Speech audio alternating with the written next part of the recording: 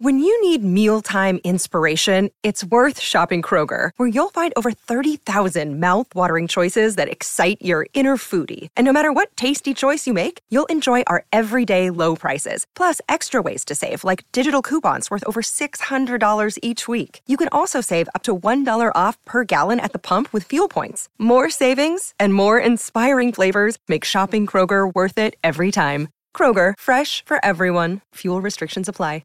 The Queensland Dual Race Day, a celebration of local breeding, is set to sparkle at Doomben on March 18. Chris Nelson's done the form for us at Eagle Farm. Chriso, good morning to you, mate. How do we make $1 at Eagle Farm? Good morning, Gareth. Yeah, it's going to be a cracking day of racing at Eagle Farm. You mentioned the Dual Day in 2 weeks. Well, we've got 3 preludes to the dual races today at Eagle Farm, 2 for the 2-year-olds and 1 for the 3-year-old. I'm going later in the day as the best bets, though. Race 7. Number 7, D Poor. Adam Campton trains. This horse is absolutely flying. He's going for 4 straight. He's got a big, strong finish on him. We saw that at Doomben at his last win. He didn't look to have any chance halfway down the straight, but he picked up and really mowed it over the top of them.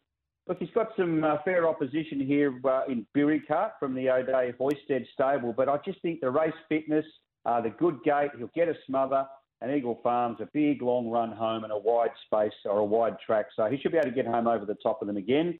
Race 7, number 7, and this very interesting addition to the Tony Gollan stable. Race 8, number 1, Halal, who pretty much every punter in Australia will be aware of Halal. Of course, he ran second to Animo in the Sires at Randwick 2 years ago.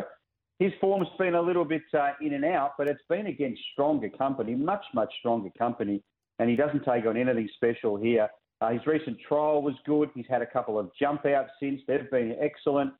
He'd only have to turn up 50, 60% of the horse we know he is to beat these. So I'm confident, Gareth. I think he'll be winning first up for Tony Gollan, race 8, number 1, Halal. And I caught up with Tony Gollan at the Inglis Premier Sales as he's inspecting yearlings ahead of the sales starting on Sunday in Melbourne, and he's all over Halal as well. He believes he'll be winning and winning for fun because, geez, a massive drop in class. I think this horse was third in last year's Randwick Guineas behind Converge, and Animo was second. So he's definitely got the ability, mate. I'm with you there. Hopefully it's a fill up there at Eagle Farm, Chriso.